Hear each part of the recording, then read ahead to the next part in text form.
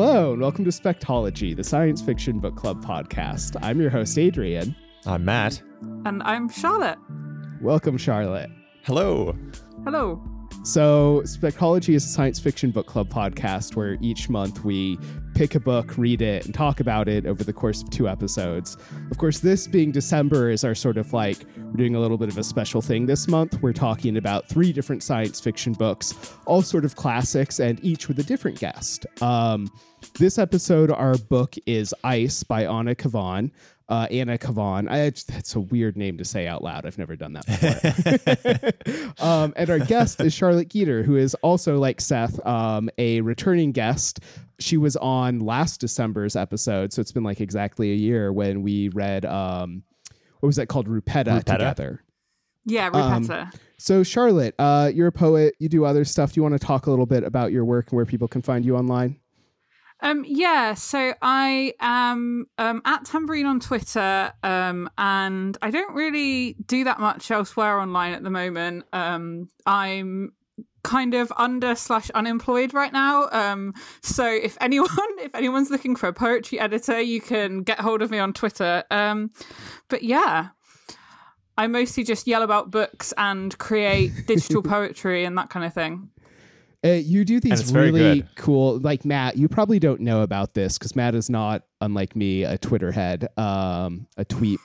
But Charlotte does these really cool poems where she like trains artificial intelligence to like write poetry in the form of like various other poets. It's really cool. No, I actually did know about that because when Charlotte was a guest before, I Googled you. I see. And I found some of your stuff, and I really like it. I think it's really cool. Mm-hmm. I am a big fan of pushing the envelope of literature, and yes, I'm trying to avoid using like buzzwords to describe these sort of things that might include, but what you do, I think, does that. It is a envelope pushing stuff. It is really cool and interesting and new. Thank you. Part of the problem with it is that I think neural net and like artificial intelligence is such like a buzzword thing at the moment by kind of design. But yeah, so I started out creating like a Twitter bot, which I had created a couple of years ago, and then this year I've been playing around a lot with OpenAI and training it on like Emily Dickinson and Hopkins. My favorite thing to do is to train a bot on some long dead poet and then make it write me poems based on the line, I love poetry, or I love the internet, or I hate the internet, or I love Twitter and I hate Twitter. Wow. That's like the I don't know, the digital humanities version of like the decision problem or something like that. There's something really like perfect about that, which I love. It's really cool stuff. Am I crazy? Do you have like a chapbook coming out of this poetry soon?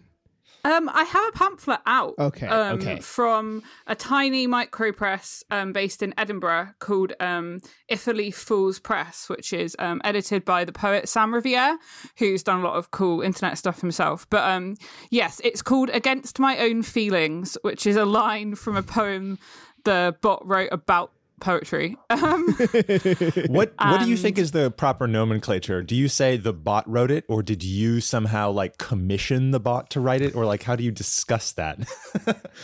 I find it very difficult to discuss. Actually, I presented a paper earlier this year on like Twitter poetry, where I was like Twitter bot poetry, where I was talking about the idea of whether the bot created it or I created it. I kind of think of it in terms of I created it using the bot. So I kind of think of it as a tool, but it is... Yeah. I think there's a lot of weird ways people talk about AI when they train it and stuff. A lot of people, like the part of the meme on Twitter when mostly people say this when they haven't actually trained an AI, but I assume it came from when people did train AI. They'll say, I forced a bot to read 1,000 pages of the Mueller report, and here's what it wrote. And then they'll post up like a fake from the Mueller report. And people, I find that very odd, the way people act as if it's like a person that they sat down in a dark room were like, you have to read this. But I mean, yeah. But then it is something that we're trying to make into its own intelligence. So I don't know. kind of both. I published it, and I didn't seek permission from anyone. You didn't start a poem with a line like, "Can I publish this poetry?" Yeah. These are terrific questions. Right. We could spend all day talking about we really could. So that's all very cool. You all should check out Charlotte on, again, it's like at Tambourine with a U, spelt the British way, on Twitter. Yeah, so we are here to talk about a book that Matt has spoken about on several previous episodes. And so when we were doing this, we had this idea of let's do a month where we go through some like kind of older fiction, maybe problematic fiction, maybe stuff that like by authors we wouldn't otherwise read, and just kind of pump it all into one month and kind of like play around with it that way. And we thought Ice would be a fun book to read. I'd never read it before. I did not know what we were getting ourselves into. Why don't you describe a little bit like your history of the books? You're the person who's read it before. I don't know if you reread it for this. Just like talk about it a little bit, and then we can, and we can also talk about Anna a little bit. This is like usually for these episodes we do like a spoiler-free episode and then a spoilerific episode. I think this book, we're just going to kind of be spoilers from the get-go. That said, like, what is even a spoiler for this book? I don't know if that's a concept that really makes sense. So, like, listen or don't. A spoiler would be describing our, like, psychological states post-book. Right. Yeah. Which is just, there's no other way to talk about it at all. So, no, as Adrian has sort of hinted with that comment, this is a book that doesn't really have a lot in the way of plot. So I guess, let's just do a little book facts real quick. So Anna Kavan is the pen name, or actually also official name, like she changed her name to Anna Kavan, of a woman that was born with the name Helen Woods. She had a very interesting life. That I think she was born around the turn of the 20th century and 1901. And died in 1968. And so she kind of, and she was British, although she was born in the south of France. And she had a very interesting life where she traveled all over the world. She was married several times and divorced several times. She was addicted to heroin for a lot of her life. She had a lot of, she was sort of in and out of institutions devoted to the care of people with psychological disorders. That is a term that is sort of maybe anachronistic, but I'm not sure what the best way to describe it would be. She had a lot of very important relationships with people who were involved in different kinds of psychoanalysis or psychoanalytic traditions. And she had almost sort of two literary careers. She had this sort of initial literary career under her birth name, where she wrote a series of novels and other things. And then she, after her second divorce, I think she changed her name officially to the name of a character of one of her previous books, Anna Kavan, and which is fascinating. Wow. And yeah, and then with that new name, continued to write, and Ice was published under her sort of second name, Anna Kavan, and all of the things that she published and wrote after the name change tend to be pretty substantially different from the things that she wrote before the name change. At least that's what I've read. A lot of people seem to agree on that. I've only ever read Ice, so I'm not qualified to sort of speak to that directly. But yeah, and the final thing I should have probably mentioned before is that she attempted suicide 3 times. For a while, people tended to report her actual death as a successful suicide, but I think the consensus now is that actually it was just heart failure. That's what a variety. That's what like 2 or 3 different. I've also seen stuff relating it to her heroin addiction, so it is possible there's some element of like heart failure caused by some sort of complications due to her health due to the heroin addiction. That's a level of detail I just don't know. Right. Yeah. She was in her late 60s, so yeah. Right. So not young, but also like not old either to die of natural causes. Yeah. Right. So very, very interesting life. She also, the final thing, I probably also should have mentioned this before, is that she just traveled very extensively. She spent a lot of time in a lot of different places in continental Europe, in the UK, in America, in New Zealand. She spent some time in Bali. She traveled a lot, and she traveled not always she also lived in Burma for a period of time when it was officially recognized as Burma and was a colony of the British Empire. She was also really into cars, apparently. Yeah. Which makes some sense. But like she really liked fast and like muscle, like the equivalent of the time of like muscle cars, like powerful cars were an interesting like a thing she worked on. Which definitely comes up in the book. And she's been under, so she when she was alive was not particularly well known as an author. And after her death, although the novel Ice was very successful after her death, she didn't really live to see the literary success of the novel Ice. But she nonetheless was kind of relatively quickly faded into obscurity, and then has undergone a serious revival in the last 10 or 15 years. One of the interesting things about her like fading into obscurity is that her work was, she was sort of championed by a lot of important authors of the 60s and important feminist authors. Like Anais Nin was an enormous champion of hers, along with Brian Aldiss and a number of other authors. And she was often associated with like Nouveau Roman authors of the 60s.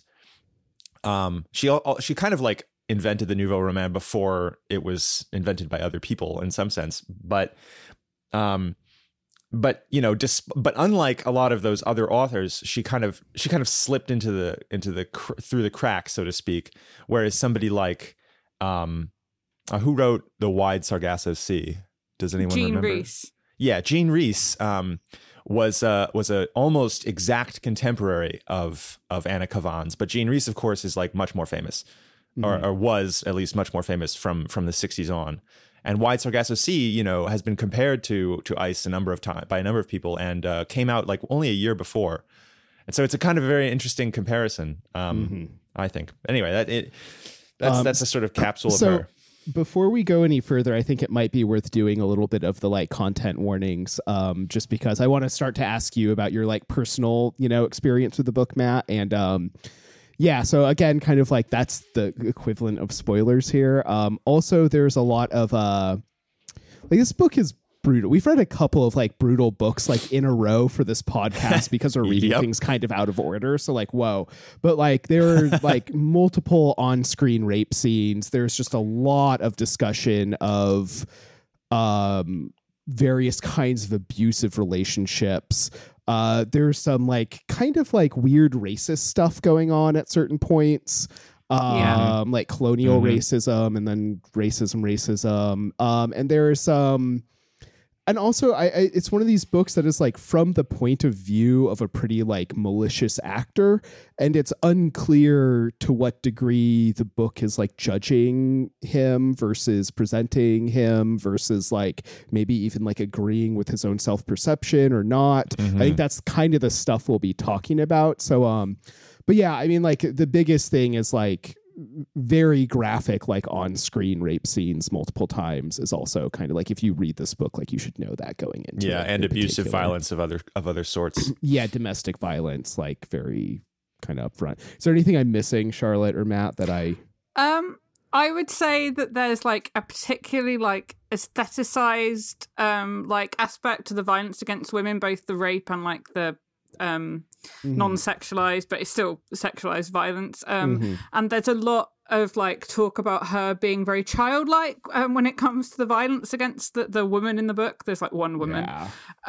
So yeah, I would say in particular, if you have problems with like abuse against children, you might find this book very hard going, even though she's not actually literally a child, but the book is very much talking about her as if she is. It infantilizes her like all the men do. Also, I just remember there's some like very weird ableism in like the last chapter that kind of like pops up out of nowhere as well. So that's a good point. I mean, like, it definitely, this is part of why we're doing all of these books together in this way, is that like we're reading books that are very much like of a certain period of time in like literary and science fiction history. And like the shit just like comes up over and over and over again in all of these books that we're reading. And so it's there. be cognizant of it. And I think we haven't recorded the pre-read for this month yet, but I think our pre-read will be largely talking about the like experience of like reading like problematic authors and literature and stuff, and like how to do that as well as we know how to. So anyway, Matt, like, what is your personal experience with this book, and like why has it been one that you've like referenced many times? Yeah, so I actually sort of stumbled upon this book many years ago in a bookstore. I don't even remember where. I had never heard of it before. I saw it in like a used science fiction section. And I saw, I often, go looking through used science fiction sections. And so I sort of naturally was like, oh, I've never heard of that. Let me check it out. And it was relatively short. And so I thought, oh, I'll just get it. I'll read it, And so I read it. And I was completely unprepared. For the intense, like, experience of reading this book. But it sort of stayed with me. And then I later, I picked up the, Penguin did a new edition of the book. And I picked that up, and it was really, I don't know. I found it to be something that, stuck with me. You've read this book multiple times? No. Well, I sort of skimmed it. I didn't actually like read it. That's not a thing you normally do. That's right. It's not. I haven't actually like page by page read it more than once, but I've sort of skimmed through it a few times. I found like the feeling I got from this book was that it sort of like almost filled in some blanks that I had in terms of thinking about the history of science fiction. I have this sort of constant sense that there's this like vast, narrative and psychological territory that I'm sort of unaware of. Because, growing up, I read a lot of the sort of most famous stuff. I read like the famous golden silver age people, and like if somebody wasn't famous, I probably didn't read them. And like famous is an attribute that like changes over time and like depends on a lot of things. And so that just meant that there were like all sorts of people I never heard of as a kid. And kind of knowing that I've always felt like, oh, there's this submerged part of the iceberg, that's always out there that I kind of am really, really curious about, but don't necessarily know how to see. And like stumbling on this book was like feeling like somebody gave me a pair of special goggles that let me see under the ocean into the submerged part of the iceberg. And I just like was really sort of moving and powerful to me. In addition to like feeling like this new secret knowledge. So I don't know. Yeah, I always think of it like in a lot of contexts, and it always kind of comes up in my head, and I always want to sort of, in the right circumstances, push it on other people, because it's not a book you just like willy-nilly push on other people, Jesus, for real. Okay, that makes a lot of sense. Charlotte, so this was like, I kind of came to you with the idea of this book being like, oh, it's like, kind of obscure, culty, like female written science fiction from the 60s. Like that seems like your kind of jam. Yes. Well, it's interesting. So I'd never read it before, and I'd never read Anna Kavan before, but I had been aware of the book for quite a long time. But so I came to science fiction kind of a few times. So as a teenager, I got quite into some Philip K. Dick and some Asimov, weirdly. And then I didn't really start reading it again until the last couple of years. But as a teenager and kind of through my 20s, I have been really into experimental literature, experimental fiction and poetry. And especially when I was about 18, 19, I got really into B.S. Johnson, who's a British experimental novelist, and then there's a few other writers who are kind of thought of in the same kind of scene as him, which was kind of like the late 60s through the 70s. So B.S. Johnson, Anne Quinn, whose stuff has started being republished, and a few others. Actually, I found it quite interesting what you were saying about Anna Kavan being much less well known than Jean Rhys now, because I think part of the reason that Anna Kavan is kind of semi-forgotten, although this book is kind of in print with various like classic editions, is that I think a lot of modernist fiction, a lot of English, like British specifically modernist fiction, is very much forgotten or like kind of papered over in favour of things that are kind of more in the Victorian realist mode. And this book is very much in a kind of odd place where it's both experimental fiction and science fiction. So I think people come to it from two different scenes, but because it's kind of both, people who are kind of expecting one thing come into it and like, if you pick this up just thinking, oh yeah, Brian Aldiss like this, it's going to be like Brian Aldiss. You might be a bit like, and then when I read it, I think I'd thought of her in the past along with the writer Jane Gaskell. I don't know if you've ever read any Jane Gaskell. She is. Did she do North and South? No. So that's Elizabeth Gaskell from the 19th century. Sorry. Yeah. No. The reason I think that's interesting is when I've Googled Jane Gaskell in the past, stuff has come up being like she was the great niece or whatever of Elizabeth Gaskell, but I couldn't find an actual source for that. And I think she grew up in Australia, but then moved to London.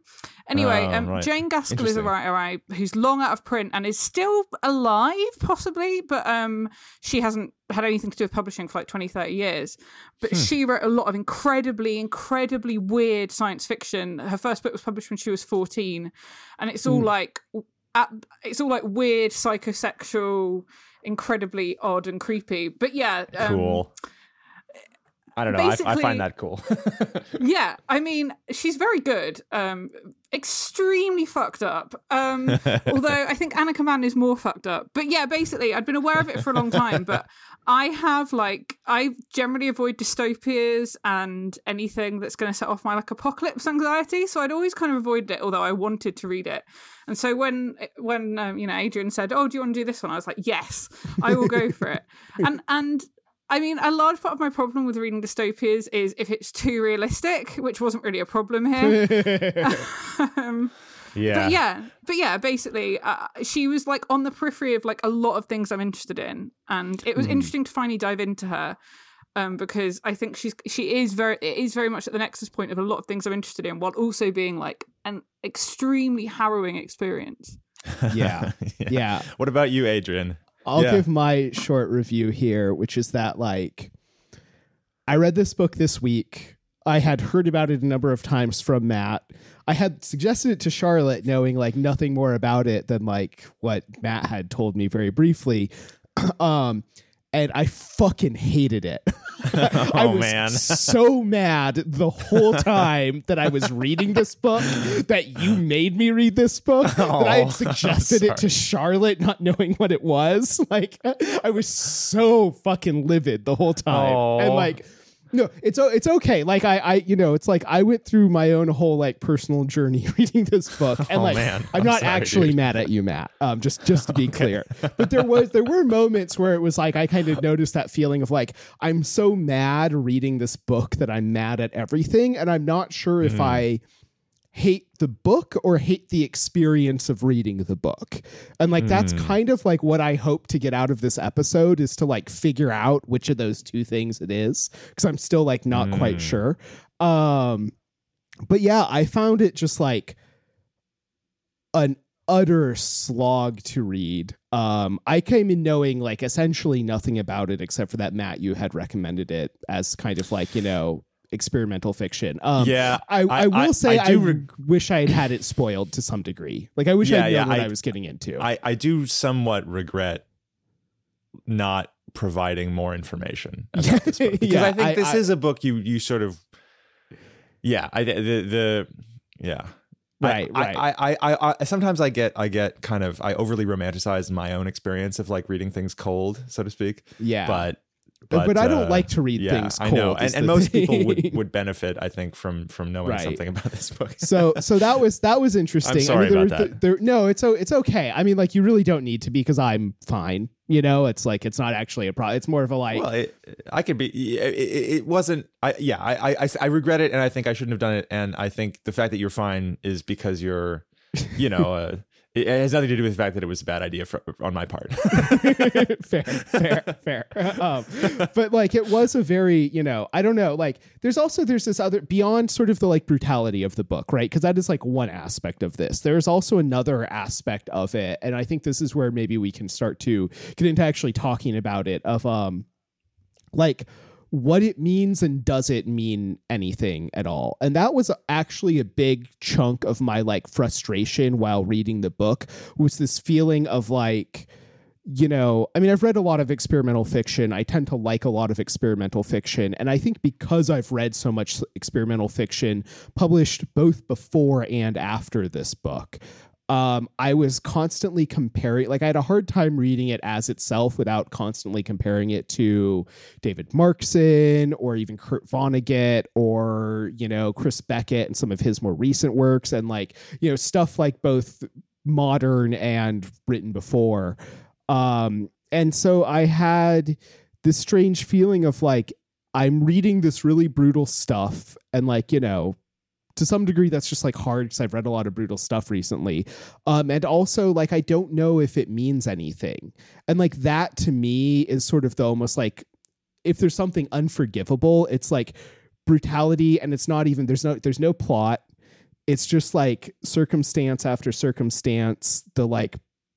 Another thing it does is that and this is like a me problem, but I really have a hard time reading novels where perspective shifts without there being some sort of like formal aspect to that perspective shift. Like if perspective shifts between chapters, that's fine. If perspective shifts within sentences, I get so fucking livid. It's the reason I've never read Dune. I mean, I've read Dune 3 times. I've never finished Dune, because that just, it makes me angry in a way that is like really difficult to like pinpoint why. And like anger is such a weird response to that literary device. But yeah, so that was sort of like my experience of it, was coming in totally fresh and being like, what the actual fuck am I reading right now? The one thing I will say too is that like by the end, like the very final chapter or two, the main character, the viewpoint character, begins to reflect a little bit on his actions. And it's like towards the very end where you get the sense of like, oh, like maybe I'm not actually meant to take him at face value. Because like I don't take him at face value. Like I, as a human being who lives in 2019, like recognize this as an abusive relationship. I recognize all the ways in which he's delusional, blah blah blah. But I wasn't sure if the book recognized any of that, and it was only towards the last chapter where I'm like, well, the book at least recognizes some of it. Yeah, I mean, I think it reads to me as very much like a kind of complete deconstruction and condemnation of relationship structures and of the way that men relate to women in the 60s. So, yeah, I mean, there's something quite devastating about in the ending where he kind of talks about how he suddenly realizes that he can be tender when they're in this car, and he's like, well, it doesn't really matter now because we're about to die. And then, but the very, very last thing is that he's like comforted by his gun. Like the last sentence is, my gun is in my pocket. And I was reading it so I read it on a mixture of ebook and audiobook, which is a very weird way to read it. But it's on Scribed as an audiobook, and I was like, I can't keep reading this. I'm going to need to listen to it while walking around. But yeah, I mean, when it constantly talks about how thin her wrists are and how like brittle her bones are. Yeah, and he spends the whole book like searching for her, and then like seeing her die, and then seeing her die, and then seeing her die, and then she's gone off somewhere. But to me, there was no way to read that wasn't like, oh my God, Anna Kavan is talking about the ways in which men aestheticize women. I mean, I found it really interesting to think about it in terms of being from the 60s, and it might be that I'm just weirdly obsessed with the 60s at the moment. But she'd written an early draft of it in 1964, which is interesting because it was published in the late 1960s, but I think it's kind of 1967, its origin point. Yeah, its origin point is kind of the early 1960s. So I assume she wasn't writing it that long after like the Cuban Missile Crisis. But and there's a lot of like nuclear anxiety and stuff in it. Yeah.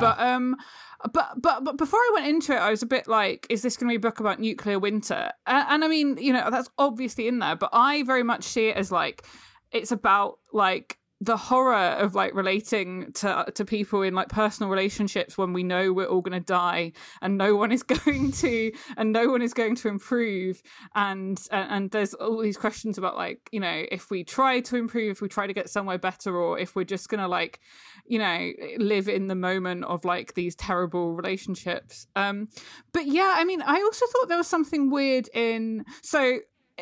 the book is kind of about, as far as it's about anything, these like recurring love triangles between the girl, the warden, or her husband, or whatever, and the narrator. And they kind of keep coming and like reconfiguring, and it's always kind of she's with the other guy's really brutal, he tries to take her away from the other guy, and she's like, well, you're no better, and he doesn't want to take her somewhere better, he just wants to be the one to be brutal to her. He wants to be the one to do violence to her, he says quite explicitly. But there's also some really interesting stuff when he meets with the other man. He's always like, oh, I felt like a connection. And I found there was something kind of like homosocial / under the surface sexual about that. Like, he was always like talking about how he was like really pleased to be in the company of the other man. The other man had like a good waist and like strong shoulders. Right. Yeah. And piercing blue eyes. Yes. And he's like kind of, and so it's all extremely aestheticized, but he's like super aestheticizing his relations to this guy in what reads to us as like a sexual way, but to him is very much like homosocial as opposed to a sexual way. And then with the woman, it's all just like, oh, all her brittle bones, and he like sexually gets off on the idea of like breaking and destroying her. So I kind of was reading that like written on the world around them as well, and like like the impossibility of things growing and but I mean, I feel like I'm just going off on like loads of tangents. So because everything I was reading, I was like underlining. Totally fascinating. But I mean, when I was reading about her biography, so she traveled around a lot, but she moved to London in the early 40s. And I assume she was living there for some point through the 40s. I think that's where she was living in the 60s. She did experience the Blitz, yeah. Yeah, well, but also I was thinking specifically about after the Blitz, or like, but as well as during the Blitz, because all the stuff about like the raised, like the endless nameless cities where she kind of would see he kind of sees bits of them as like these living places, and then they're kind of all bombed out and destroyed, but then there are people living in there. That I was like, oh fuck, this is about London after World War II, because for decades after the war, people were living in bombed out places. Kids were playing in them.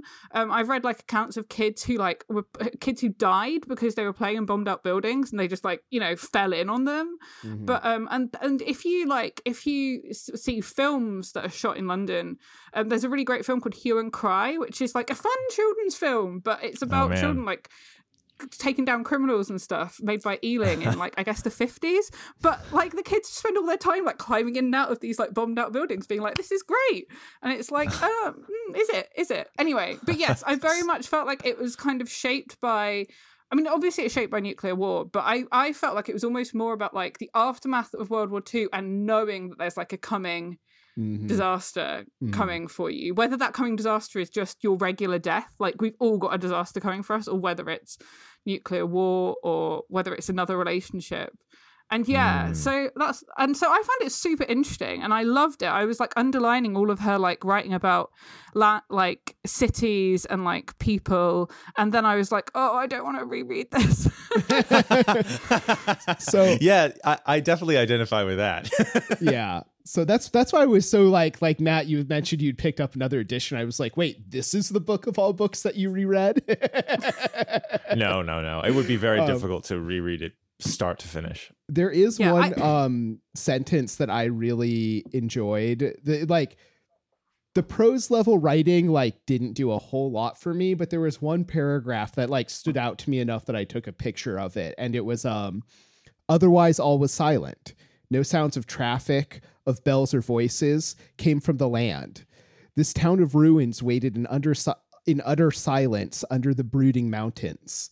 I thought of long, narrow, ancient ships, vast collections of loot preserved in barrows, winged helmets, drinking horns, great heavy ornaments of gold and silver, piles of fossilized bones. It looked a place of the past, of the dead. And like, I think to your point, Charlie, I mean, it's like very much about this like sense of like, you know, ancient ruins or like modern bombed out cities and the like connection between those two. Yeah. Well, so the first place he travels to seems to be fairly obviously Scandinavia. Mm-hmm. And so when he's going there, this is kind of at the beginning of the book, there's all him talking about like, I don't know if he uses the word Viking, maybe he does, but there's all this talk about like, you know, what we think of as like Viking stuff. So like horned helmets or drinking horns or whatever. And also when he goes anywhere, he can speak the language. It's like fine. He very well. So I have another thing to say about that, about the aspect of him being able to speak the language everywhere. But there's very much like this sense of him going to like, you know, the place with the fjords. Like you're like, okay, Norway. Right. It's the only time that I can really guess where he is, apart from when he's on like these tiny islands, you know, looking at the monkeys singing, which I'm guessing could be Indonesia. It's because Bali, it's got I think. Islands. Bali, yeah. But when you said, oh, she spent some time in Bali, I was like, okay, that's probably where that is. And there's a bit where he's like, there's like one paragraph where he's taking part in warfare where I'm like, is he like a mercenary in the Vietnam War? Interesting. But, I hadn't considered that, right? Yeah, I mean, I think that's one of the bits of kind of like where he's like enacting colonial violence. But and so he kind of, and when he's leaving Norway, which has been like really inhospitable, and you know, no one's wanted to deal with him. It was hard to find anywhere to stay, and there's like one street that people are living on. When he leaves it, he like looks back and he like sees a vision of it like as like a living, wonderful place. And he's like, oh, that's not what it was like when I was there. But yeah, I mean, the fact that he can speak the language everywhere, and the fact that wherever he wants to go, whatever he wants to do, it's like, okay, sure, yeah, we'll do this for you. There's a quote about the novel which said that early readers, this is from the Wikipedia, but I read it somewhere else as well. It says early readers describe the novel as a cross between Kafka and the Avengers, which is like the British spy program, the Avengers. Right, not the Marvel thing. Yeah, well, it very much reads to me, and again, this could just be because I'm obsessed with the 60s, specifically the 60s show, The Man from U.N.C.L.E. Right now, but it very much read to me as like a weird, like, dystopic take on like 60s spy fiction, because he can just go anywhere he wants to go, he can speak to anyone, he can like... He can kind of, he has friends in power, and they will get him on like these various covert missions, and he can just rock up somewhere and like be a mercenary for a while. Or, you know, when he's trying to find her, he will essentially go undercover. He'll be like, oh, I'm writing a book about, you know, this town, or oh, I'm it'll be like, oh, then I wrote radio broadcasts for like 3 weeks. Yeah. There's also this fascinating thing that'll happen where he's like at this place, he doesn't know anyone, he's like trying to find her, and then he'll receive a message, and it's like, from whom? How? Yeah. For what? What message? Yeah. See, so I really love that. Yeah, I loved it because I was like, oh, good. She doesn't feel the need to get bogged down and spend 3 pages being like, and then I went to the post office. And so, but yeah, I mean, it very much reads to me like a take on this idea of like the British Secret Service agent who can go anywhere in the world. And absolutely, you know, and he's fucking miserable and he just wants right. like, to do these horrible I things. do see that. But to me, when I read it, I think the dominant like sort of feeling I had from that is like, oh, this is an expression of what it feels like to look up from under the grinding heel at the like patriarchy. And it must feel as though they're all just in it together. They all just kind of collaborate behind the scenes. It's this actual sort of vast conspiracy that, you know, they don't always agree on everything, but in the end, what it means is that any one of them is going to be able to draw on the entire resources of the empire of men and destroy you with them. Yes, very much so. And when she's kind of like, well, you're in league with him, to the narrator, and he's like, I'm not in league with him. I'm like, yes, you are. That was so perfect. That was so perfect. That was so perfect because, of course, to him, it doesn't seem as though he's in league. But and that's what I love about this book so much, because to me, this is like, it's like a dream. It's like the dream dreamt by someone who has been completely broken and destroyed by this like impossible empire that is all around her, that is invisible but also visible, that is allied to itself but also an enemy of itself, that is secret but also obvious. And she's been destroyed by this, and now kind of like as she like fades into death, she like dreams back upon it. And it's this incredible sort of cry of despair that I've never experienced like so in such a pure form anywhere else. And that's what I love about it, is I love that it gives me this emotional reality that I've never gotten anywhere else, but that is so real. And that's the thing I think that it means, Adrian, to sort of, kind of circle back to your question before. To me, what it means is it's not just nihilism. If it were just nihilism, then there would be no real human emotion behind it. But in fact, like I perceive there to be this sort of actual individual single person whose real lived experience kind of like feeds the sort of narrative engine at every turn, and who like is like honestly expressing herself kind of in this with this incredibly sort of with an honesty that is like unadulterated even by like any kind of sense of plot or narrative or storytelling. It's just like her pure subconscious, just like streaming out like onto the page. And I feel like I could wax poetic about this book like forever, even though like to me also like I also had the experience reading it of feeling like very upset, I guess, like I'm not even sure what other word to use, because it's like this sort of inchoate feeling of like badness. Right. Yeah. Well, and it wasn't. Oh, go ahead. Oh no, I was just going to say, I think part of it is also that the prose is so kind of flat and affectless. So when it's talking about things that are like really fucking brutal and just like, kind of that would seem nihilist. It kind of forces you to confront that and to bring your emotions forward. Yeah.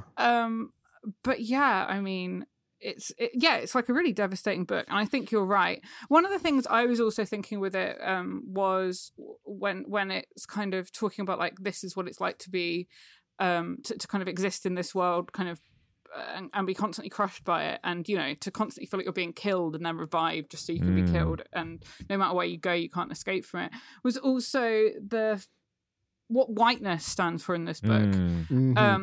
And so there's a lot about how white she is, and the ice is white. There's a lot of other stuff about white which ties into it, but there's a lot about like this idea of her as like this infantilized like white woman who's kind of constantly also platinum traveling around, blonde hair. Yeah, also traveling around kind of as a colonist, kind of as being used by and searched for by these guys, while the other women, or like the women who are native there, are kind of like beneath his notice, or like just take on the role of like, this is the housekeeper I'm going to steal the keys from or whatever, like while I'm staying in her house. And so there's I mean, I don't know to what extent that was intention. This was written by a British like rich white possibly aristocrat in the 60s. She was indeed an aristocrat, and in not only that, but she spent time living in the household of another rich aristocrat who was a colonial official in Burma. And so she saw, firsthand what the colonial experience was. But I think the ambiguity that I also really wonder about. She saw firsthand what the experience of being the colonizer was. Yeah, right. But that's what I was just about to say. The ambiguity that I wonder about is like, what did she think of that? Did she think it was bad? Did she not care? It's very unclear to me, like what she thought about it at all, if anything. I read a really interesting quote from her, which someone tweeted out, because I was searching for her name on Twitter to see what kind of things people were saying about her. Because a collection of her short writing has just been republished or published for the first time. But I read an interesting quote from her about which people are using to like argue that we should vote in the upcoming election, which sure, fine. If you're in Britain, vote, please. But she says, and after all, this society that we live in is what suits us. We made it, not God or some exterior force. We voted for factories, gas masks, tanks, torpedoes, dive bombers, flying fortresses, commandos, parachutes, sirens, famines, concentration camps, lydices, hamburgs, leaders, fan dancers, machinery, machine slaves, psychiatrists, alcohol, drugs, dehydrated food, artificial sunlight, double summertime, blackouts, contraceptives, jitterbugs, WAAFs, WRENs, ATS, poodle dogs, police dogs, schizophrenia, talking lovebirds, gonorrhea, pyorrhea, anti-Semitism, spiritualism, collectivism, and so on and so forth. This is our world, and if those are the things we want in it, it's our business alone. If we want to turn our world into a mathematically systematized confusion of dead machines instead of a slight pause in eternity, where men can love and create and eat and laugh and walk about in the sun, no God or anything else is coming along to stop us. And it made me think she probably wasn't a fan of like the current regime at whatever time she wrote that. But you know, it doesn't specifically say, yeah, the British Empire is bad and colonialism is bad. But I kind of feel like that could well be where she fell down on it. Mm-hmm. So God, man, there's so many things now I want to talk about with this. It's like I want to take 2 steps back and 5 steps forward at the same time. A nice move. One kind of concrete thing I want to talk about is this thing that happens over and over again in the book where the woman dies, the girl dies, and in particular, like one. So here, actually, sorry, I'm gonna take another step back. One of the things I was acutely aware of while reading the book was like I said, my response to the book was like, wow, I hate this book. And my immediate response to that was like, or do I hate the experience of reading the book? And like, to what degree is that because like the book is like judging me in a way that I feel like seen in a way that I don't like feeling seen, right? Like there's this element of reading this book that is like, you know, condemning the patriarchy, condemning the like system of like the world that I live within and benefit from within. And that's very uncomfortable, right? Like having that sense of like, oh yeah, like this guy really identifies with this other guy, and like, oh shit, I identified with one or the other of them at like this point, and like, you know, am I in league with them as well? Definitely like came up as this question of like, is this part of what makes me feel so like uncomfortable reading this? In addition to just like the utter brutality of it, which also made me feel really uncomfortable. But I think too, there's this thing that happens where over and over again, there's this sort of like experimental turn where like it just the sort of setting changes, maybe the point of view changes, or maybe like what's happening around him changes. And it's all very kind of like abstract and almost like psychedelic in some ways, where he's like somewhere and then he's in a different place and there's like a war going on all around him. And or like, you know, all of a sudden like he's walking into this building and then he like sees her getting raped by the warden, even though like he's not in that room probably, right? It's like it all gets very kind of like this abstract thing. And again, she like dies and dies again in these kind of visions he has. And one thing that I was trying to like measure out while reading this, is this is this like a representation of his sort of fantasy world, right? Like there's one thing where like, this is the dream of like, you know, this character, the female character, maybe Anna Kavan herself, as like she's dying, as she's been like brutalized by the system. And it's her kind of like dream of the system at that point. Then there's another version where it's like the dream of the system, right? It's the system like fantasizing about, oh, this like woman who I want to own, and like I don't have her right now, so like I'm going to fantasize about her death and her brutality, like being brutalized over and over and over again as a way to like control her in my own fantasies and my own dreams. I don't know. This sort of like thing that came up for me around this, and it's curious that happens, you know. The way that happens is very different when it comes to gender than when it comes to race and colonialism. I guess is the other thing to kind of tie it to that. Oh yeah, there's so many things that I love this book too, because like no matter which direction you sort of head out in, like you'll run into like so many things to talk about. So many icebergs. Yes. So, all right, just like there's sort of two things. I'll try to say them really quickly and then see what you guys think. One thing is that I also experienced this sort of like, there's this like cognitive dissonance between the system dreaming itself and like her dreaming the system dreaming itself. Mm-hmm. And one way to think about that I thought about somewhat is that, you know, oh, this is an expression kind of how broken she is, that she can't conceive even of it being her own dream. She can only conceive of the story of herself as being the dream of some other thing, some inhuman thing that destroys her over and over again. Mm-hmm.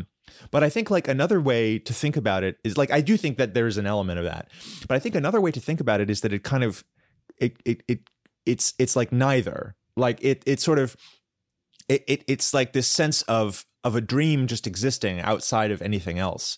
And like, no matter which sort of creator you try to like imagine existing, like there are problems with that. And so it sort of spirals back in on itself, and it becomes this kind of, this sort of like, like protagonist-less thing. So that was what, yeah. Oh, and I just do want to say really quick, like, and I think that's a really important point of like what I'm asking is like, not what is the reality here? It's like, no, which is really true, right? Because I think that's a trap that like, especially kind of like nerdy science fiction fans tend to fall into, is like, oh, what's the truth? Like, what's the secret truth? And it's like, no, there is no secret truth. That's right. But like, how do we interpret this? And like, what do different interpretations tell us about like ourselves and the book, et cetera, et cetera. So yeah, I just wanted to kind of make that clear. No. I think it's a great point. That was one thing I thought when you were just talking, and the other is that there's this interesting thing going on that we haven't yet touched on, which is that the apocalypse is associated with all of these sort of like dystopian psychodramas or the sort of horrible reality of existence as it applies to the girl at the center of the story. So it's sort of like you know the kind of destruction of the world itself. It's this classic sci-fi literalization of the metaphor, where the destruction of the world itself is kind of inextricably linked with this, like, you know, empire of men destroying her, or this, like, you know, secret conspiracy that everyone else is in on that like represents somehow her mental illness, or just like her own desire to destroy herself. All of these sort of different interpretations of what's going on are kind of all linked to each other, but also to the apocalypse. And so it's almost like there's a version of this that's a commentary on the nuclear destruction of the technologically aided nuclear destruction of the world as expression of, like, you know, men dominating women, or as expression of the like psychological traumas of being alive in the 20th century. Mm-hmm. The weight of the gun in my pocket was reassuring. Yeah, exactly. Yeah, I mean, some of the stuff about the coming ice, it talks about the idea of like the Earth being destroyed by, but the language it talks about it in is like, I can't remember like the exact images, but it talks about it in terms of becoming inert and like no longer moving, and everything becoming like cold, and there's very much like a technological link there. Mm-hmm. And I found that very interesting, along with the stuff about, you know, these bombed out cities and kind of the way that he'll often look somewhere and think no one could be living here, like this is a place that no one can survive, and then he realizes, oh, you know, it's actually a town full of people living in these places. And it made me think, there's a really great blog that I'm a big fan of called I guess it's called Building Blog. It's spelled like BLDG. Jeff Manoa. But Jeff Manoa, yeah. But I've got his book from the blog, which came out like 5 years ago or whatever. But there's a bit in it that I'm always thinking about. I think it's in the book rather than the blog, but could be both. Where he talks about the idea of, and I don't know if it's him or if he's quoting someone. Is this the Thief's Guide to the City, or is this the Building Blog book? He's got a book called Building Blog book. Right. But there's a bit where it talks about like the idea of like buildings in cities as like mineral deposits or like metal deposits on like the surface of the earth, and it talks about them in kind of the way that we talk about like natural processes. It talks about these it kind of collapses the distinction between them and like human-made technological processes, and I was very much like thinking of that. And I think one of the interesting things towards the end of the book is it seems to me so there's a bit where the main character has like a vision of like some kind of superhuman, but not even like superhuman, some like non-human, better than human presence turns up and is like, hey, we're all living in a much better world, do you want to come? And he's a bit like, nah, because I like following this woman around, and he like stays, but it kind of comes in a bit when the main character is kind of mourning the loss of all non-human life and like natural world, and it seemed to me like it was in some ways trying to like collapse or get outside of like ideas of like, I mean, obviously it's a book that doesn't think that much of like humanity, but it's a book, but it's very much like trying to like look forward to like post-human ways of being, I guess, which I find quite interesting. Again, given that it's from the 60s. But yeah, I think there's like a really interesting ambivalence about the natural world that's like buried in there somewhere, where on the one hand, yeah, he mourns the loss of the animals, but like what is it that's destroying them? It's this wall of ice. Yeah. It's like somehow allied with technology, but it's not technology. It's this incredibly simple natural thing. And the sounds that are associated with like the animals, the sort of cries and the sound songs. Right, and the sound of the ice is like terrifying.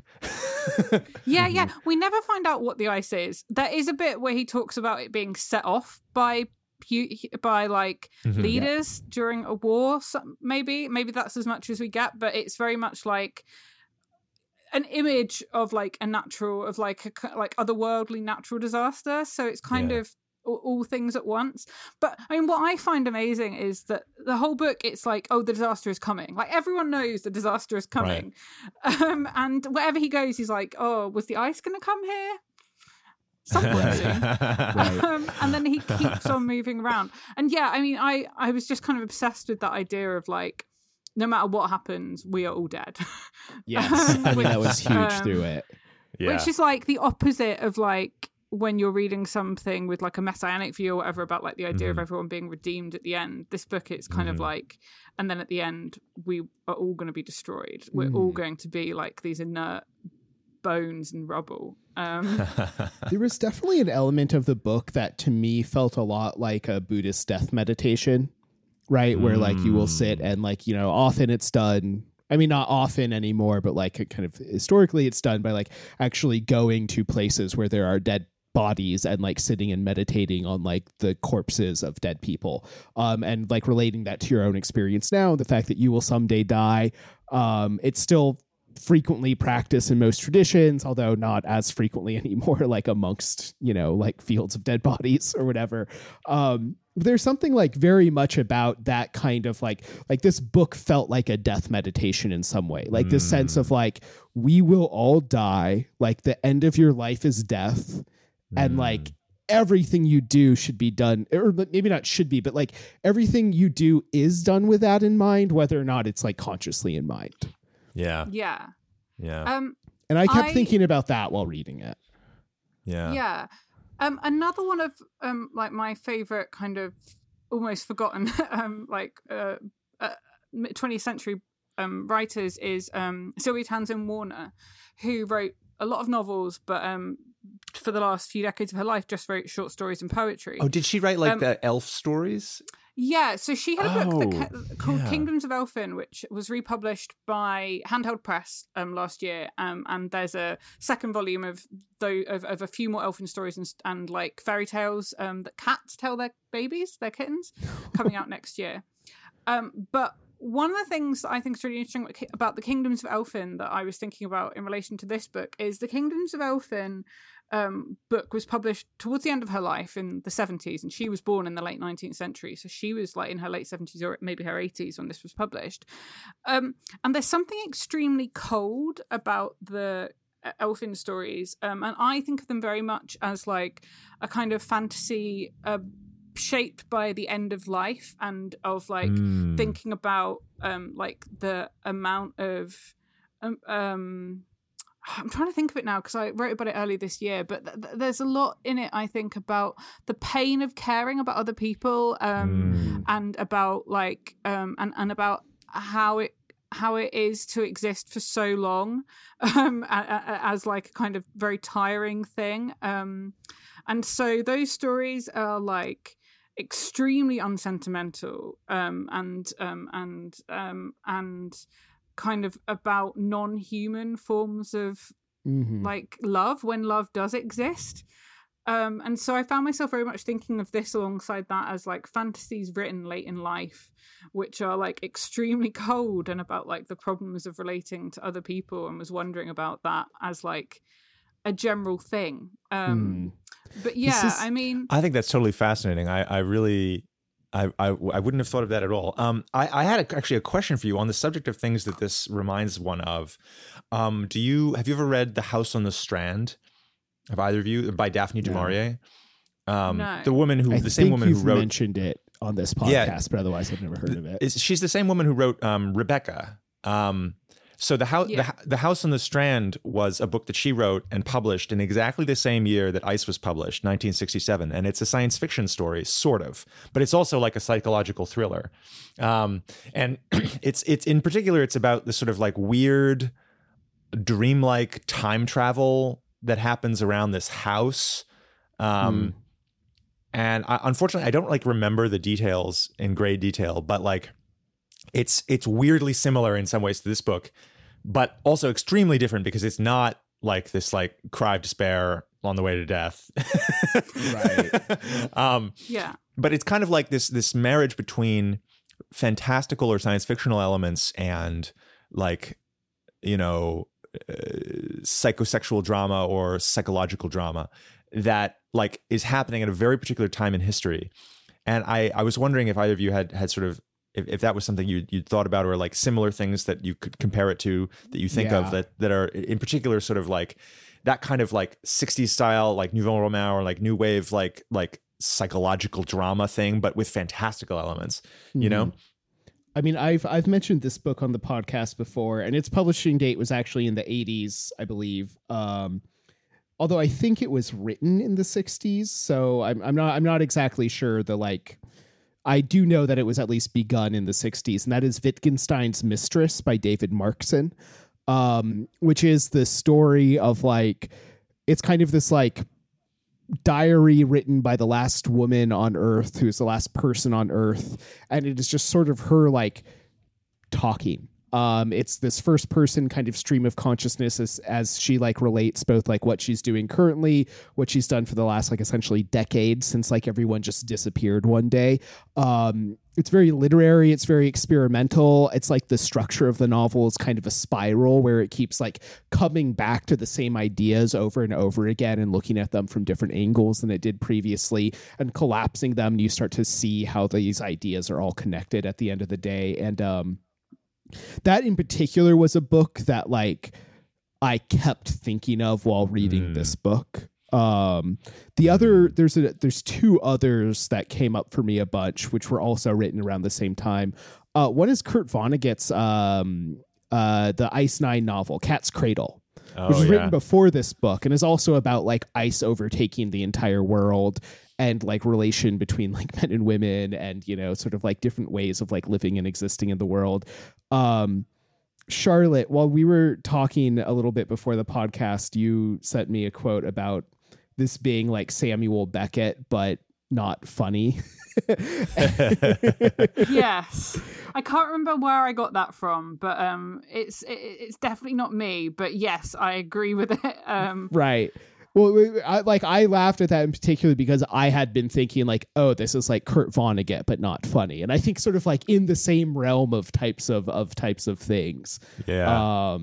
And then the other one is Le Guin's The Word for World is Forest, in particular because of this like whole like the Indris thing, the like singing primates and this sense of like dream states and like existing between waking and dream states, and a lot of this kind of stuff that she does maybe more like formally and less experimentally in that novel feel like kind of like bubbling in this one. Totally.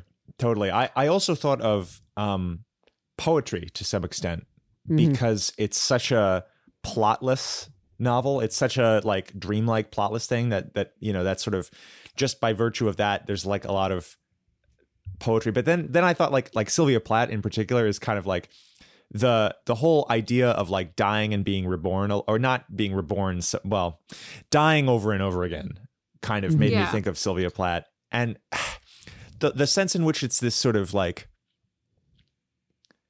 the sense in which it's a main character who wants to destroy themselves, or like maybe doesn't want to destroy themselves, but like I'm thinking of the girl, of course, not the man, not the narrator. Like the girl, I think of as somebody who wants to kind of, who has this like complicated desire to like maybe not be happy, like in some way. Like it's not clear like to what, like how she would describe it, but like she keeps making decisions in as much as she is described as sort of making decisions at all. It like her decision to sort of like, for example, at the very end, her decision to kind of like smile and relax when she's in the car with the guy driving off into oblivion, you know, like she could have continued to be upset perhaps, you know? Yeah. But, and she waited for him. Oh yes, exactly. Left. Exactly. Mm-hmm. Those types of decisions are like, there's a kind of self-destructive component to that, which reminds me of any kind of like autobiographical story that involves that kind of self-destructive impulse ever. So there's so many things that like I almost feel like overwhelmed a little bit about like the different like references that come to mind. But like one thing that just came up now is that especially with regard to like ice is the drug component. So you know, Anna Kavan was addicted to heroin. Critics have gone back and forth, to my knowledge, about the extent to which heroin is like a major presence in her work. Certainly some of her work is like explicitly about it, although not this. She has a collection called Julia and the Bazooka, I think. And the bazooka is what she used to call her needle. So that's like explicitly about her heroin addiction. What do you guys think about the presence of addiction or drugs in this book? Do you think it's there? Do you think it's not there? Do you think it's silly to talk about? Do you think it's worth talking about? I think it certainly wasn't before I read the book, one of the things I knew about it before I read it was, she was a heroin addict and it's supposed to be about heroin. And when I was reading it, I was like, this isn't really about heroin. But I think a large part of the like aestheticization of the woman's like thinness, and it's constantly talking about her in terms of being like bruised, and it's always talking about her like arms and wrists, and so I think to an extent it's like there is kind of a background presence, but I think also probably in a lot of the feeling of the book. But as someone who is not an addict and does not have experience of heroin, there's a point at which I can't really talk about it, but certainly there's a lot about the woman's psychological state, which comes in the form of the main character repeating his analysis of her over and over again, being like, you know, she was bullied as a child and therefore she basically shuts down when men or anyone behaves in like, you know, a kind of violent and domineering way towards her. And there's like an extent to which the book is kind of about her stuck in this like destructive cycle of like constantly being destroyed and attracted to and repelled by.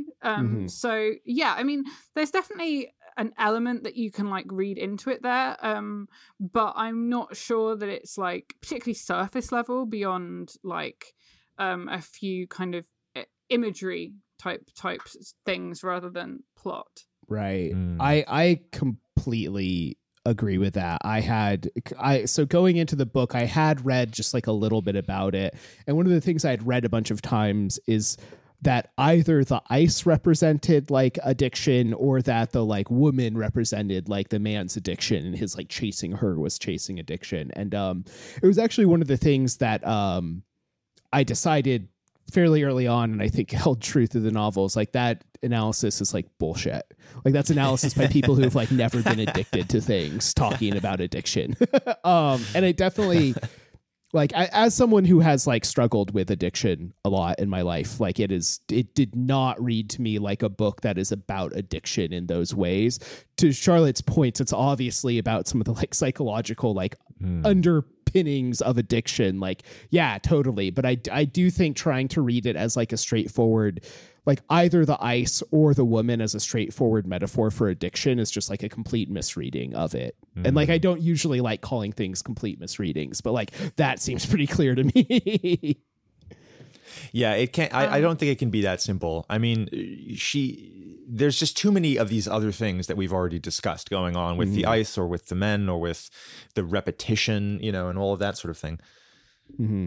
I mean, I think so. I really like experimental and weird fiction that has like an allegorical element, but I rarely like stories where it feels like the allegory is simple. And I think there's a lot of stuff here that feels, I mean, the whole thing feels allegorical and like symbolism, but there's no point when you can be like, okay, this symbolizes this, done. Right. Which I think is part of like the why it's such a rich text. Obviously, I guess because richness is the amount of things. So, you know, it's kind of dramatizing any number of like abusive relationships and abusive ways of relating to the world around you, harmful ways of relating to the world around you, even if they're not necessarily, you know, capital A, abusive. And so you know, there's a lot in there that I think you can read with an eye to saying, you know, this is a writer who is addicted to heroin, and this is a writer who spent a lot of time with psychoanalysis and writing had breakdowns and stuff, and you can kind of read it with that lens. But yeah, I mean, if you look at it and say, so the ice is heroin, and she's thinking that, and the main character is constantly thinking that the disaster is coming, and the disaster is presumably like a heroin overdose. Like, that is like an incredibly simplistic way to read it, and that disaster is everything. That disaster is like every kind of disaster. But yeah, and to go back to what we were saying about like other texts from the 60s that we think about it in relation to, or from earlier. So I was thinking about it very much. Part of the reason why I say that it feels like it kind of culminates at like the nexus point of a lot of things I've been interested in is because I've been really interested in the 60s, but also because I've been really interested in reading weird fiction from like the early 20th century. Not so much like the American tradition of it, but so I've been reading a book called Ghostland by Edward Parnell, not the Colin Dickey one, which I know is meant to be great, but Edward Parnell's got a new book called Ghostland, which is like part memoir about his family dying young, part like travel book about walking around the UK, and part about all his favorite like weird fiction and ghost stories about the UK. And he talks about William Hope Hodgson, who has, you know, these, I think it's him who has like these incredibly creepy stories about like trees, it's like subsuming people.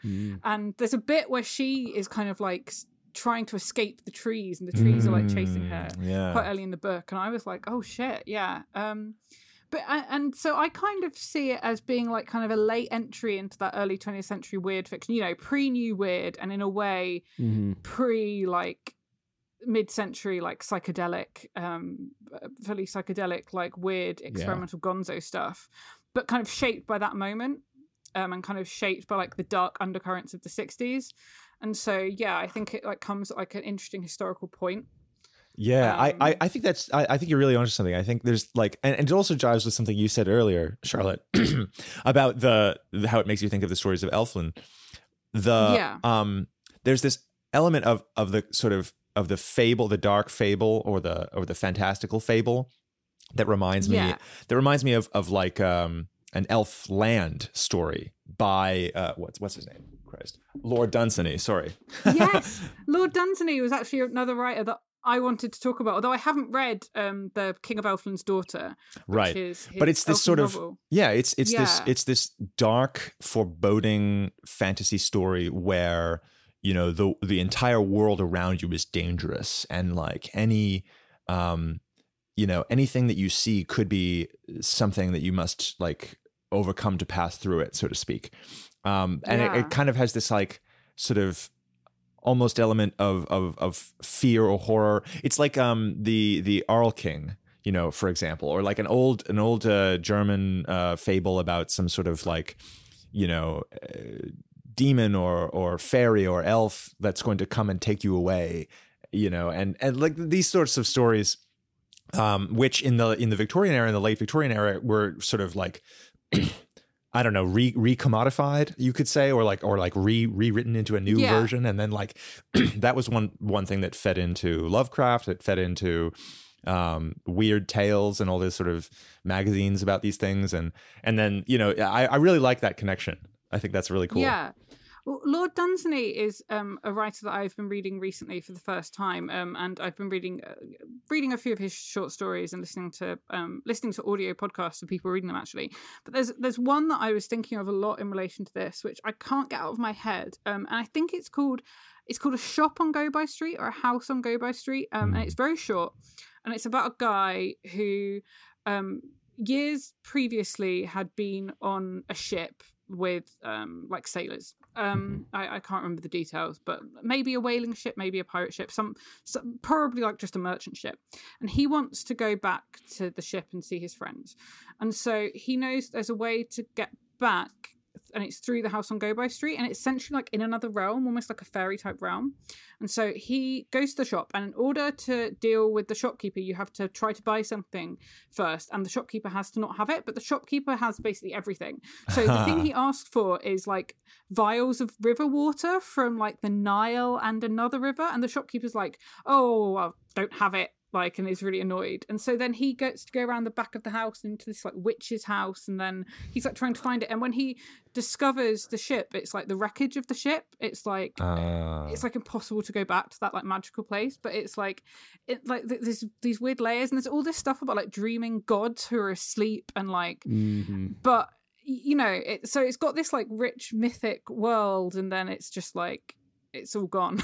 Right. Yeah. It's this undercurrent of sort of danger or fear that crops up here and there, because like, if you make the wrong move, then like, you won't succeed. Everything will come crashing down around you. Like, and I think the fact that there are no real place names mentioned, and when he's in different places, he can talk to people. Yeah, no one has a name. Right. It very much adds to like the weird mythic sense that like he's constantly traveling in these like horrifying magical places where and he kind of has like a magical, almost, or like a fully kind of fantastical ability to get out of any situation, but you still have the sense that constantly there's like a noose closing or whatever. Right. If it was anyone but him, like all the people that he like leaves behind, and like exactly. I mean, that whenever he goes back, like the places are decimated, right? Like he always escapes by the skin of his teeth, more or less, and no one else does. Yeah. And this also reminds me. I think there's some, a lot of critics have made this point, and I think someone already mentioned this, but Kafka is of course like a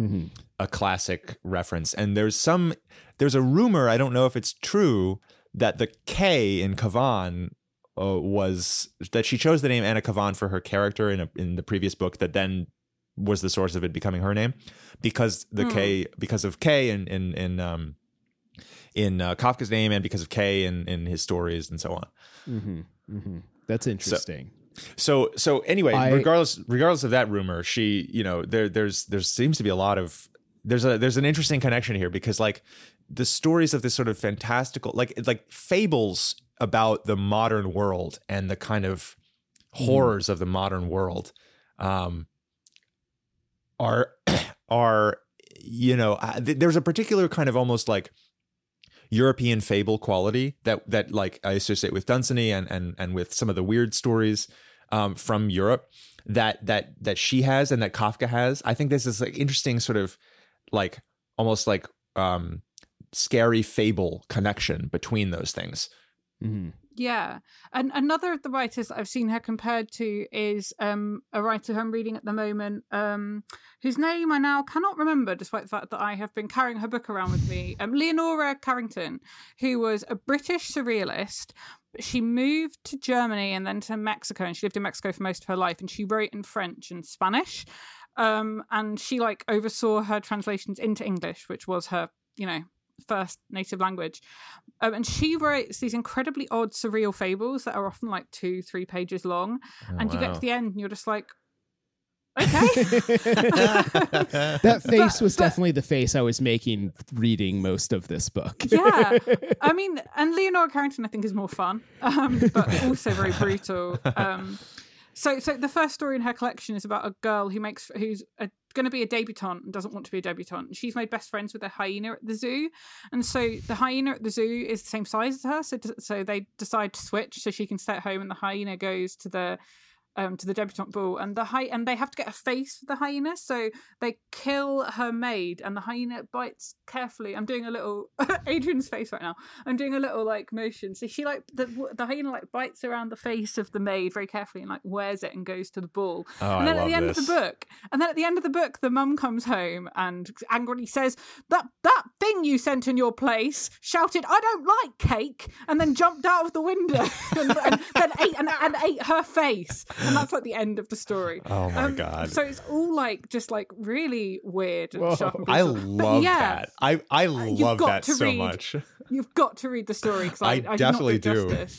But yeah, I mean there is an interesting thing in. So I talked briefly earlier about how there's like a whole like weird politics of fiction thing in the UK where a lot of like experimental or like modernist literature like in the modernist or postmodernist tradition in the UK is very much sidelined, and a lot of that stuff finds more of a kinship with European literature and literature in translation, and I think Anna Kavan is definitely a case of that, and I think that's part of people talk about her in relation to Kafka a lot, and I mean even Beckett. Obviously Beckett was Irish, but he wrote in French and would translate his own stuff sometimes, and yeah, I very much think that I kind of see her more in a kind of European rather than like this is a British writer who's like writing solely in a British tradition.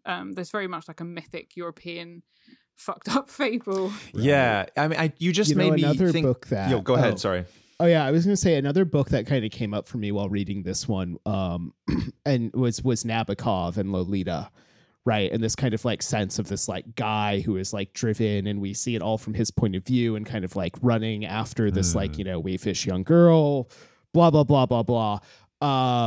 But also like that in the sense of like, kind of like more continental European, like, wrote in Russian, but also translated his own work into English. I think was living in France for like a big chunk of his life. Like that does feel like there does seem that like that sense of her being more continental European. I that makes some weird sense to me in a way.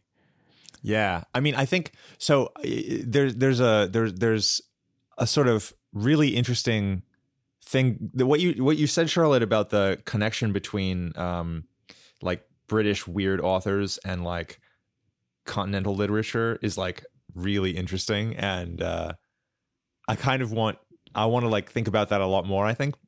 But it sort of instantly made me think of Marguerite Duras, who she wrote a lot of really sort of new wavy stories about women in weird fucked up relationships. They tend to have better endings. They are very different books, very different stories, but the connection, I guess, is like there's this sort of sensibility that's similar. Like there's this sort of attention to psychological detail and like internal state and like interiority that she's really interested in, and a kind of like travel all over. Some of her stories take place in French Indochina or the other French colonies, and they involve like people in this sort of like weird environment that's like foreign and alien and a little bit horrifying, and a little bit also maybe more pure and like exoticized in like problematic ways. But there's a lot of similarity there, and it's super interesting because like it's actually hard for me to think of that exact sensibility except for like the only British authors I think of who have it are also people who had this sort of colonial experience, like J.G. Ballard. Like he's a guy I definitely associate like the Drowned World, or what's the one? He has one about ice too, doesn't he? He has like the Frozen World or something like that. Which he has a bunch of that kind of stuff. Yeah. Yeah. Well, it turns out I think Anna Kavan has a book about heat. One of her other books is about like this sort of like apocalyptic jungle heat and like right. It's like a weird connection. But like I think there's this connection basically to the like in the British context, it's like you have to leave Britain in order to have that sensibility. You have to like have experienced this like colonial life, or you have to have this sort of European continental connection, which is like, I don't know why that would be, but it does. It seems like there's something there. Or I mean, in the case of like some of the writers I mentioned briefly earlier in like the 1970s, like Anne Quinn and B.S. Johnson, they were largely working class writers who didn't go through like the traditional like, I'm a British novelist, I'm going to go to Oxford and blah blah blah. B.S. Johnson's like last and most famous book, Christy Mowry's Own Double Entry, is about a bookkeeper who ends up who keeps like his ledger of all the things the world takes from him, and then he is like taking it from the world in kind, and he ends up poisoning the water in London and killing loads of people. God. I read this when I was like 17. This is the kind of 17-year-old I was like, I'm gonna get this out of print book about about an accountant poisoning everyone because the world has taken too much from him. But I mean, they're still kind of outside the kind of like normal British literary system, I guess. Another book that I actually had kind of thought of while reading this as like a prior comp, again on the like colonialist kind of like travelogue with a lot of like, I don't even know, but Heart of Darkness by Joseph Conrad, right? And like this sense of kind of like going, the further up the river you go, the kind of like further into a dream state you go, the like more you like lose language, sort of like the more you lose civilization. And like some of these feel like, especially the stuff with the like, I keep going back to the like this weird detail of these like singing primates, the Indris, that like he keeps bringing up over and over again. And I keep like going back to that detail because it's so out of place in the rest of the book. Anytime it comes up, it was somewhat jarring to me. And every time I'd be like, oh yeah, that's right. That's this running plot where like he has this like weird fascination and obsession with these like primates that like sang to him at one point and he like felt good. And you get the sense that it's like maybe the only time he's ever been happy and felt nice. It was like this one time he like heard these like monkeys sing. And like he's constantly going back to it. And that is this like, I don't know, just like, I guess I'm just sort of asking, like, what do you guys think that meant? Because I have like a few ideas, but they're all very vague. Yeah, I associate the sort of singing monkeys with like this. It's like I found it sort of disturbing. I found like this sort of sense of these monkeys always being singing in the background, and especially of that being like something that this like brutal protagonist enjoys. Like that sort of allied the singing of the monkeys with him in my mind, and sort of made it so that there was this like undercurrent of like distress or like disturbance every time the monkeys come up. And it's also this like slightly creepy sound to imagine in the context of every other. Lemurs, not monkeys. I got that wrong. Sorry. Okay, yeah. It's this like creepy sound to imagine in the context of everything, all the other terrible things that are happening. Right. Yeah. Especially because like the only other sound that I really remember from the book is the ice. Right. The like thunder and crackle of the ice. Yeah. And just like those are the two sounds. Like, but go ahead. Doesn't he at some point near the beginning when the girl is married to the other guy, hasn't he given the guy a record of the lemur singing, and the guy plays the record, and the beginning. Like, I told you I don't like it, and she takes it off. It's more of the men being in league with each other, isn't it? In a way I hadn't like But I mean, I think part of it is, I kind of think of part of it as to do with what I was saying about the natural world, but yeah, I mean, so one of the things about it is it's very much like an exception, right? So it's not like he's saying, "Oh, I want to go back to this place where the ecosystem or the natural world, it means a lot to me." It's, I want to go back to hear these lemurs doing this one thing, which is like the thing that they do that I've got this record of. And it's very much like from a perspective of, I am the outsider going in to observe them. Yep. And it's also like from a very far away place. It's like a kind of touristy, privileged, because it's not like he's a proper researcher, right? He's like someone who's like, I want to go and do this because it would be a nice thing that I can do in between all my, fighting of wars and ecotourism, like, manipulating essentially. people. Yeah. And so I think that's interesting as like something that comes up over and over again through the book is like this idyllic lost place, but it's also like this idyllic lost place where he's only interested in like the one like headline thing. Right. And then I think that's like an interesting contrast to when he talks about like the whole world kind of becoming dead and all the natural world and all the other animals and ecosystems. And it's just like, and when he does get the opportunity to go back there, he's like, but I could chase the woman round, and, right? I could fight a war that I assume is modeled on Vietnam, but I guess it could be other wars from the mid-century. So that's not really a complete thought, but I kind of think about it in kind of opposition to more expansive visions of the whole world dying, of the natural world. It's kind of like very much this separate, small, commodified, almost part of the natural world that he can point to.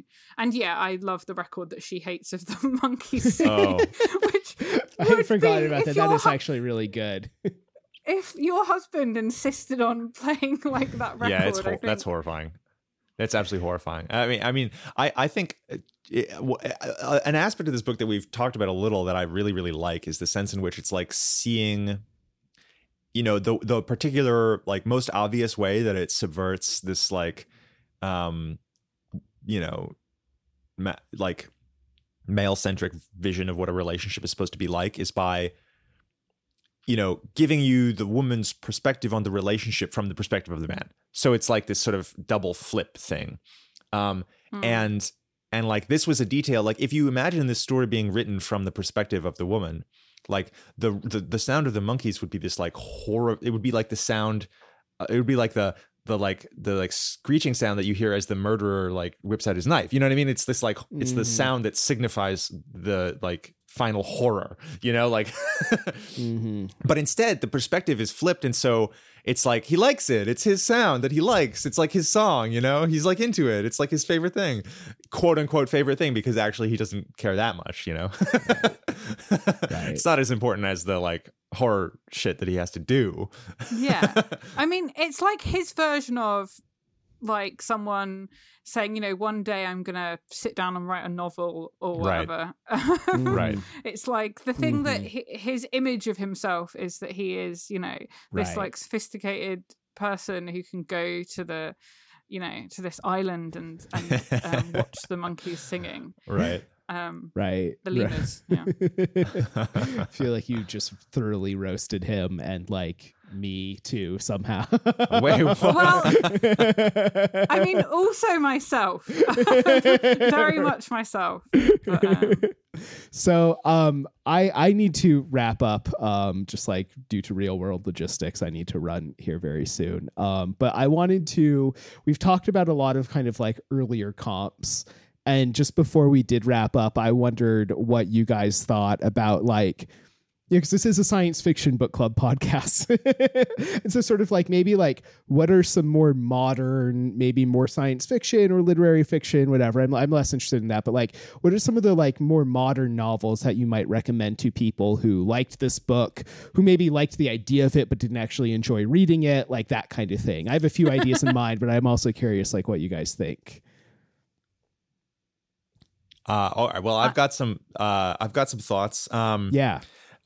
Currently in real time, this the sort of publication of these episodes is not happening in the like the recording and the publication are We're very all different out of times. order right and now. so I'm currently still reading Rivers Solomon's Unkindness of Ghosts, which in many ways has a lot in 100%. common with this book. And I think like her work in general seems to be something that would be a very modern body of work that is in dialogue with these sort of themes. And so definitely recommended.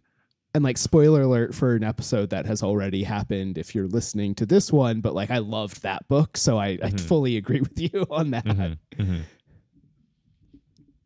I'm just looking at my list of things I've read because I have the world's worst memory for recent books. Because the other main comp that I have is not recent, but if you're into children's books, Comet in Moomin Land is about the Moomins and their friends waiting for this comet to hit, and that's very much like also shaped like nuclear anxieties.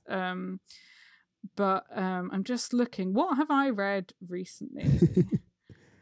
Well, sorry, I can give one which is like fairly recent. It's a different Beckett, but it's Chris Beckett, who we've read one of his novels and like had him on the podcast. But his most recent book, Beneath the World, a Sea, like features some of the same kind of like, especially like this dreamlike prose and this thing where like the characters will be kind of like narrating a thing, and then it will just get further and further from the thing that it is that they're narrating, and kind of like slip into these different thoughts and ideas in a very kind of stream of consciousness way.